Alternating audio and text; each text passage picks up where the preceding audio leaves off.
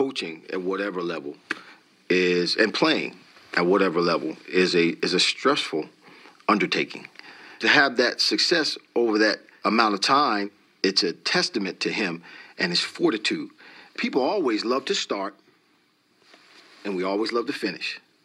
We get ready to start school. We get excited. We're going to start school. We're graduating. We're getting excited because we're going to graduate. What is that sustainability in the middle between starting it and finishing it that most people don't have? So he is a measure above normal men. How you doing? I feel good. You look good. Later on, we're going to do gassers and a 12-minute run. You know what? You'll be in your scooter. Yeah. This is Mr. Perfect, the man who presides over the only unbeaten team in NFL history. Mr. Perfect indeed. Don Shula has passed away at the age of 90, and we are doing things different on this edition of the Drive Time Podcast, an ode to the greatest coach in National Football League history, the winningest coach in National Football League history, the winner of 2 Super Bowl championships with your Miami Dolphins. Don Shula, at the age of 90, has passed away. We're going to talk to Andy Cohen of MiamiDolphins.com, Armando Salguero of the Miami Herald, and give you some details on Don Shula's life, both on the football field and off of it. Let's just go ahead and start here with his on-field football accomplishments. First, he was a 9th-round draft pick back in 1951. He played with the Browns, the Colts, and Washington up through the 1957 season. Then began his career as a coach, first with the Detroit Lions as the DC there from 1960 to 62, took on the head coaching job with the Baltimore Colts, where he won an NFL championship in 1968, and then, of course, we all know by now, Miami Dolphins head coach from 1970 through 1995, the 2-time Super Bowl champion. He was the 4-time AP NFL Coach of the Year, the Sports Illustrated Sportsman of the Year in 1993. He was on the NFL 100th Anniversary All-Time Team, the NFL's 1970s All-Decade Team, and of course, your Miami Dolphins Honor Roll, and a member of the Pro Football Hall of Fame. He has the most regular season wins as a head coach with 328, the most total wins as a head coach with 347, and of course, was the only coach to ever go undefeated through an entire regular season and playoffs. He also coached 33 seasons in the NFL and had just 2 seasons that were not winning seasons. So 31 out of 33 times he was a winning coach, part of a winning football team. And my goodness, you talk to anybody around the National Football League, ex-players, ex-coaches, ex-media members, they all say the same things about Don Shula, both on and off the field. The integrity, the intensity, the discipline, but also a little bit of a sense of humor. Today we're going to detail 2 people that know Don Shula very well, and Andy Cohen and Armando Salguero of MiamiDolphins.com and the Miami Herald. Tomorrow on the podcast, we'll get some sound clips from Bob Greasy, from Larry Sonka, Mercury Morris, plenty of the alumni that played for Coach Shula, and we'll talk to those guys about their memories of Coach and the great life that he lived, both as a football man, a family man, a husband, and just a good friend, a good person, a guy that did things the right way every single time. Don Shula, Mr. Football himself, the patriarch of the Miami Dolphins organization, gone today, May 4th, 2020. He was born January 4th, 1930. At the age of 90, has passed along. Let's go ahead now and get to the interviews I had the pleasure of conducting with both Andy Cohen and Armando Salguero on Don Shula, the greatest coach in NFL history. And joining me now on the Drive Time Podcast is a 40-year veteran of the Miami Dolphins, a columnist, Andy Cohen. Andy, thank you so much for joining me today, sir. Pleasure to be with you, Travis. Unfortunately, we have to have you on today for some somber news. Coach Shula passes away at the age of 90, and who better to have a celebration of Shula's life and what his career in football, both on the field and off the field, and all the contributions he made to South Florida, than yourself. And I want to just ask you off the top here, Andy, who was Don Shula to you? Wow, he was so many things to me. When I first started the beat in 1980, he was the most intimidating figure you can imagine. All I did was see him from afar and the success he had and the perfect season. And here I come in 1980, a 24-year-old reporter. And I was intimidated at first, I have to admit. But as I grew to know Shula and developed a relationship with him, I began to understand that in order to gain his respect, you have to work at it and you have to show him the type of person you are and reporter you are. And if he can gain the respect of you as a journalist, which it took time for me, but he did.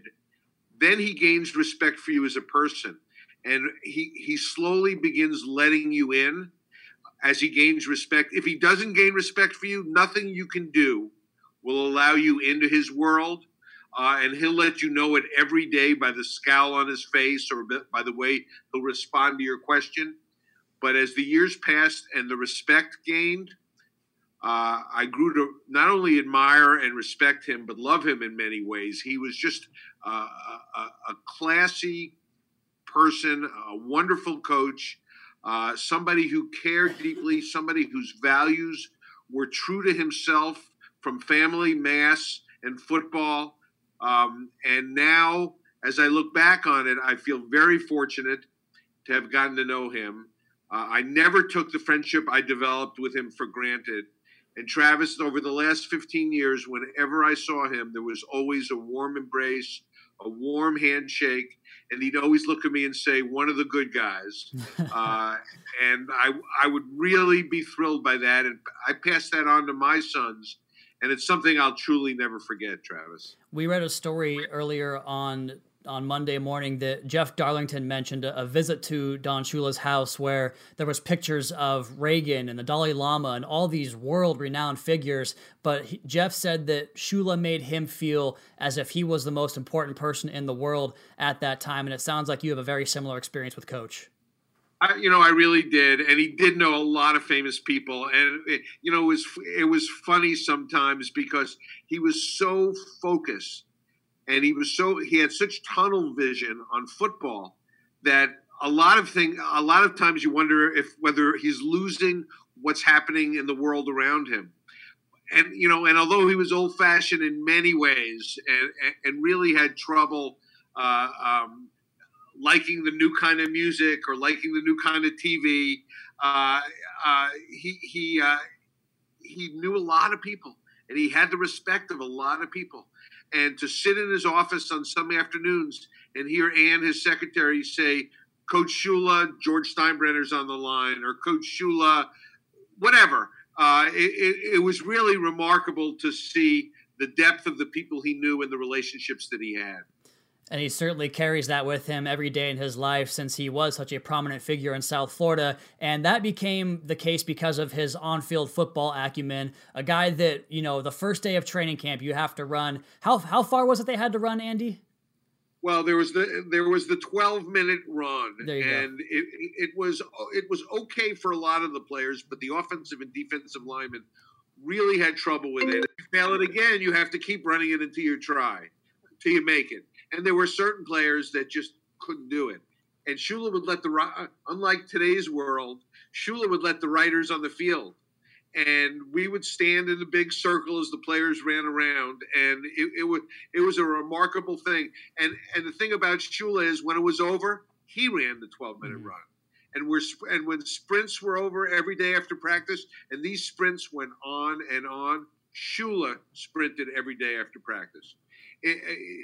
It was really amazing because there was very little, I should say, that he asked of his players that he wouldn't do himself from a conditioning standpoint. Yeah, that to me just embodies leadership, right? Because you can't ask someone to do something that you're not willing to do yourself, and you have a certain level of respect for Coach Shula, and it seems like every single player that played for him shared that respect. Is that correct to say? It's certainly correct to say. And as far as a reporter covering a coach, Travis, he was the most accessible coach I have ever covered in my 40 years. He would often have 2, sometimes 3 practices a day, and he would make himself available at the end of every practice. Then at lunchtime at St. Thomas University, he used to come from the coaches' table, sit down at the media lunch table.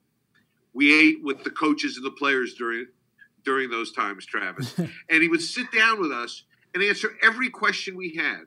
Then he would stand up and do live TV. Then he would do TV shots, answer every question they had.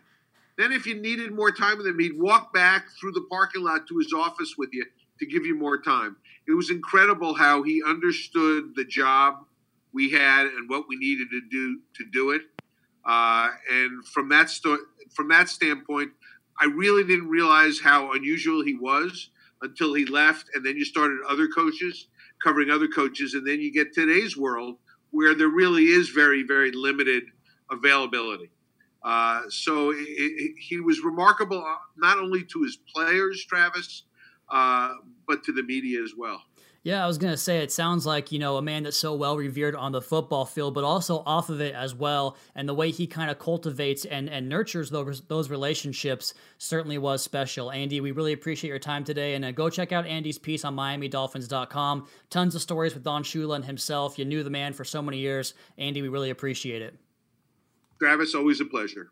So from one longtime vet and Andy Cohen to another on the beat from the Palm Beach Post and now the Miami Herald, let's go ahead and talk to Armando Salguero on Coach Shula.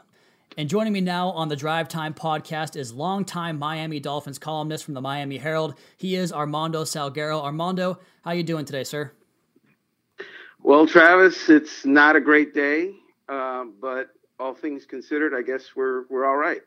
We are moving forward now as Coach Shula at the age of 90 has passed on, but he left us a great legacy and plenty of great stories. And Armando, you were there up close and personal for much of that earlier in your career. And I just want to get a sense of who was Coach Shula to you?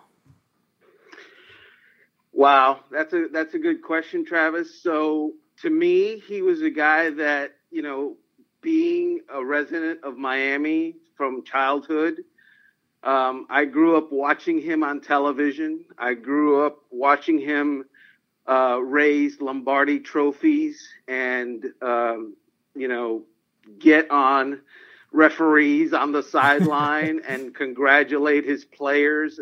I grew up wanting to, think that, which was 12 blocks from my house, was kind of his house. And so we were in the same neighborhood.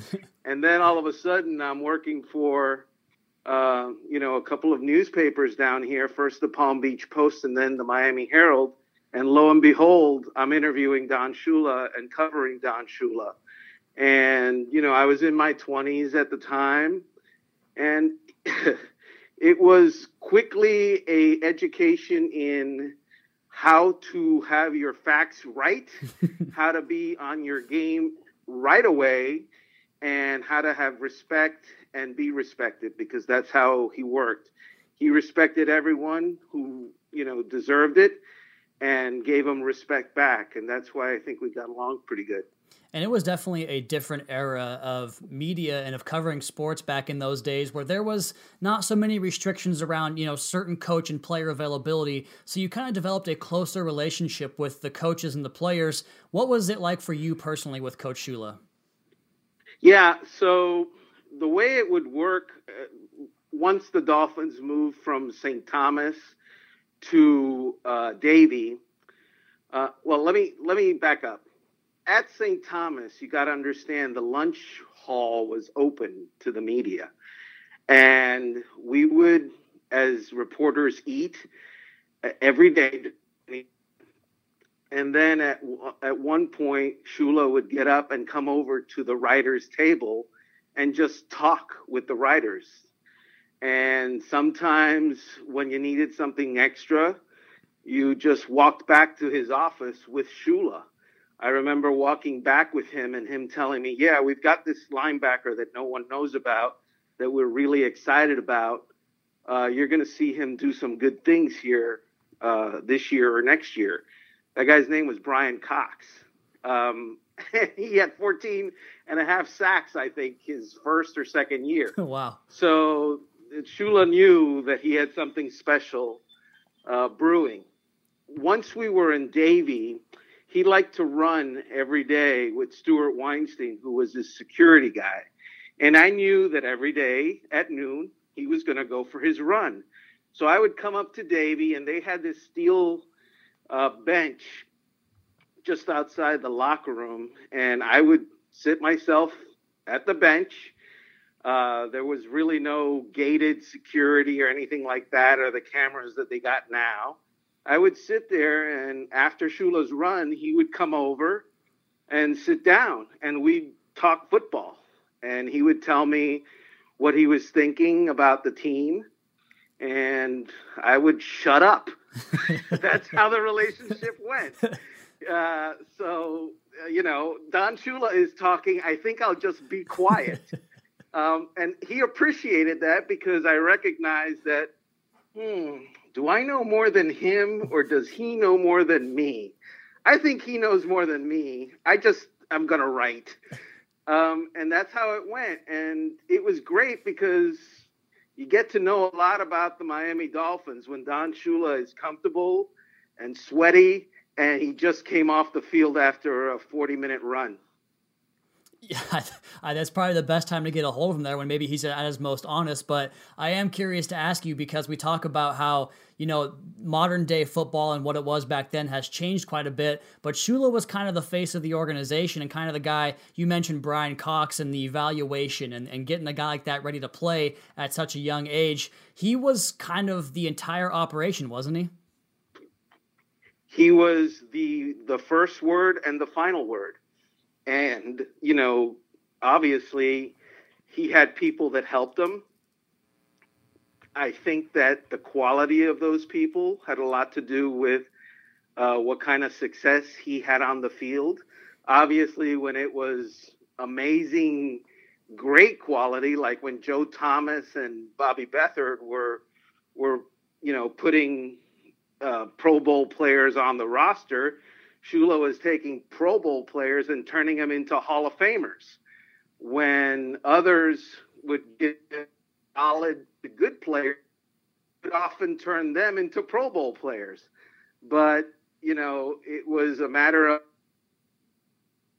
that guy, the talent, he was going to win big, and he knew how to do it. He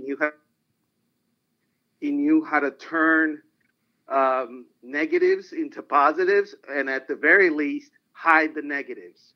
And that was one of his talents. And he also wasn't too egotistical about how he got things done. We have to remember, Travis, that Don Shula won back-to-back Super Bowls doing what? Running the football and playing great defense with a no-name defense. Years later, this guy with, floppy hair happened along, and he could throw the football a little bit. Don Shula had been to the Super Bowl the year before, and then all of a sudden he sees David Woodley on the practice field, and he's got Dan Marino on the practice field, and it wasn't long before Dan Marino was throwing the football, the Miami Dolphins were throwing the football, and they ushered in a new era, really, in the NFL of throwing the football. And that's what the NFL has developed into today.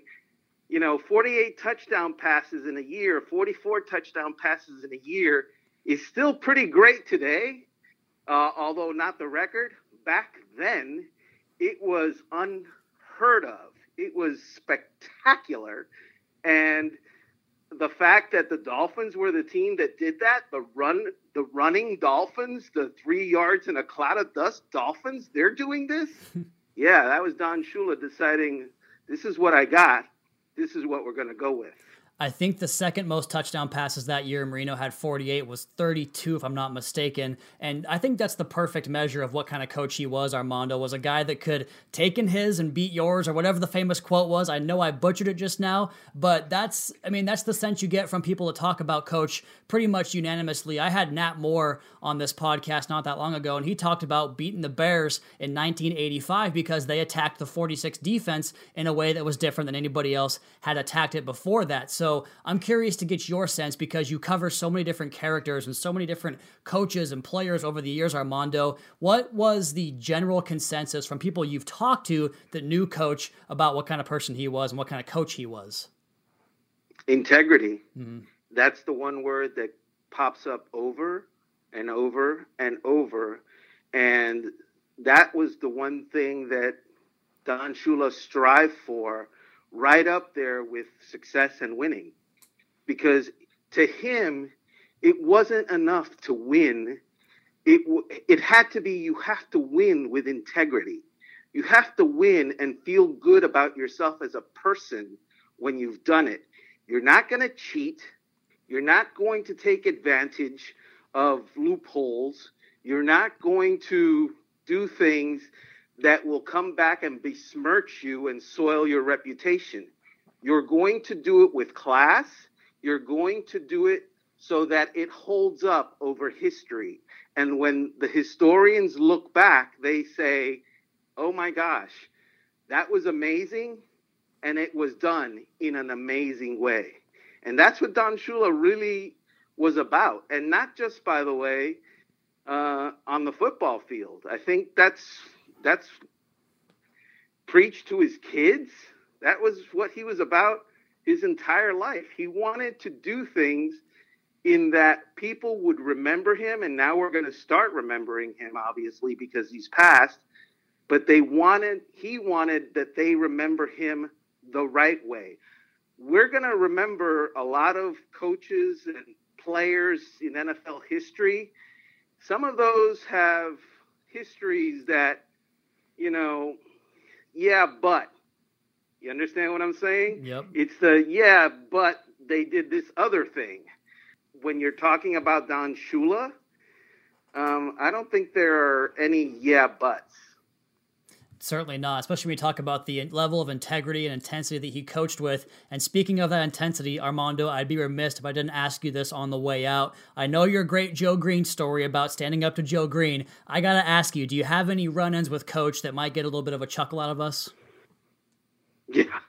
Yeah. So the Joe Green story was Joe Green and I going back and forth and, whatever, Joe Green. Don Shula, you don't stand up to Don Shula, okay? And so that was a little different. And Joe Green, by the way, is way bigger and way more intimidating physically than Don Shula, but the reputation of Don Shula supersedes everything. And so one time I wrote a story about the Dolphins on the road, and part of that story included a passage of what the Dolphins put in Don Shula's suite, for the night that he is there. And it included the fact that he gets a case of beer put in his suite refrigerator for his, assistants or any visitors that might come around. And so I wrote it. No big deal, right? Are you offended that Don Shula had beer in his refrigerator? I don't know that anyone really would be. Yet Don Shula, I show up to one of those noon run things, and I'm sitting there, and he storms over, and he's like, "You made me look like a bleep in the paper today." And I'm like, "What?" And there was about 3 minutes of dressing down by Don Shula because, in his opinion, I had made him look like he was like some sort of alcoholic, which obviously he was not. And so that conversation included me doing my best Ralph Kramden impersonation. You're too young, but there was a show called The Honeymooners. And the main guy, Jackie Gleason, was Ralph Kramden. And when he didn't have an answer for something, it was hamana, hamana, hamana, hamana, hamana, hamana, hamana. That was his answer. And that was Armando going, "But coach, hamana, hamana, hamana, hamana, hamana, hamana." So Don Shula, took me out that day and undressed me and left me on the field right there, crying. And, the funny thing about it is the next day he calls and he goes, "Hey," and I'm like, "Oh boy, here we go again." And I'm like, "Yes." And he goes, "I'm running at 1 today, not noon." "Okay, I'll be there." "Okay," click. And, I thought he was going to still be angry, and he wasn't. And it was cool. All was well. Because he had gotten his say, he had made his point, and we're moving on. And that just defines the type of leadership that he exuded every day, right? It defined the type of person Yep. That he was. That's for sure. Beyond football. And just beyond football. Yeah, that's the best part about it all right there. Armando, we really appreciate your time. You guys know who he is, Armando Salguero of the Miami Herald. Armando, thank you for your time today. My pleasure. and away he goes. Some fantastic stories there from Andy and Armando alike. Let's go ahead and leave this podcast on the greatest quote I think that describes Don Shula and what you heard both Armando and Andy talk about in terms of how he was able to adapt and adjust on the fly in an era where teams and coaches just didn't do that. This from Bum Phillips, who said, quote, "He can take his'n and beat yourn and take yourn and beat his'n," end quote. That's just about it, because Shula took his roster, took his team, and evolved it into what the game asked for, into what his personnel asked for, and that's how you wind up the winningest coach in NFL history. Don Shula, 1930 to 2020. Don Shula, he will be missed. Fins up, coach.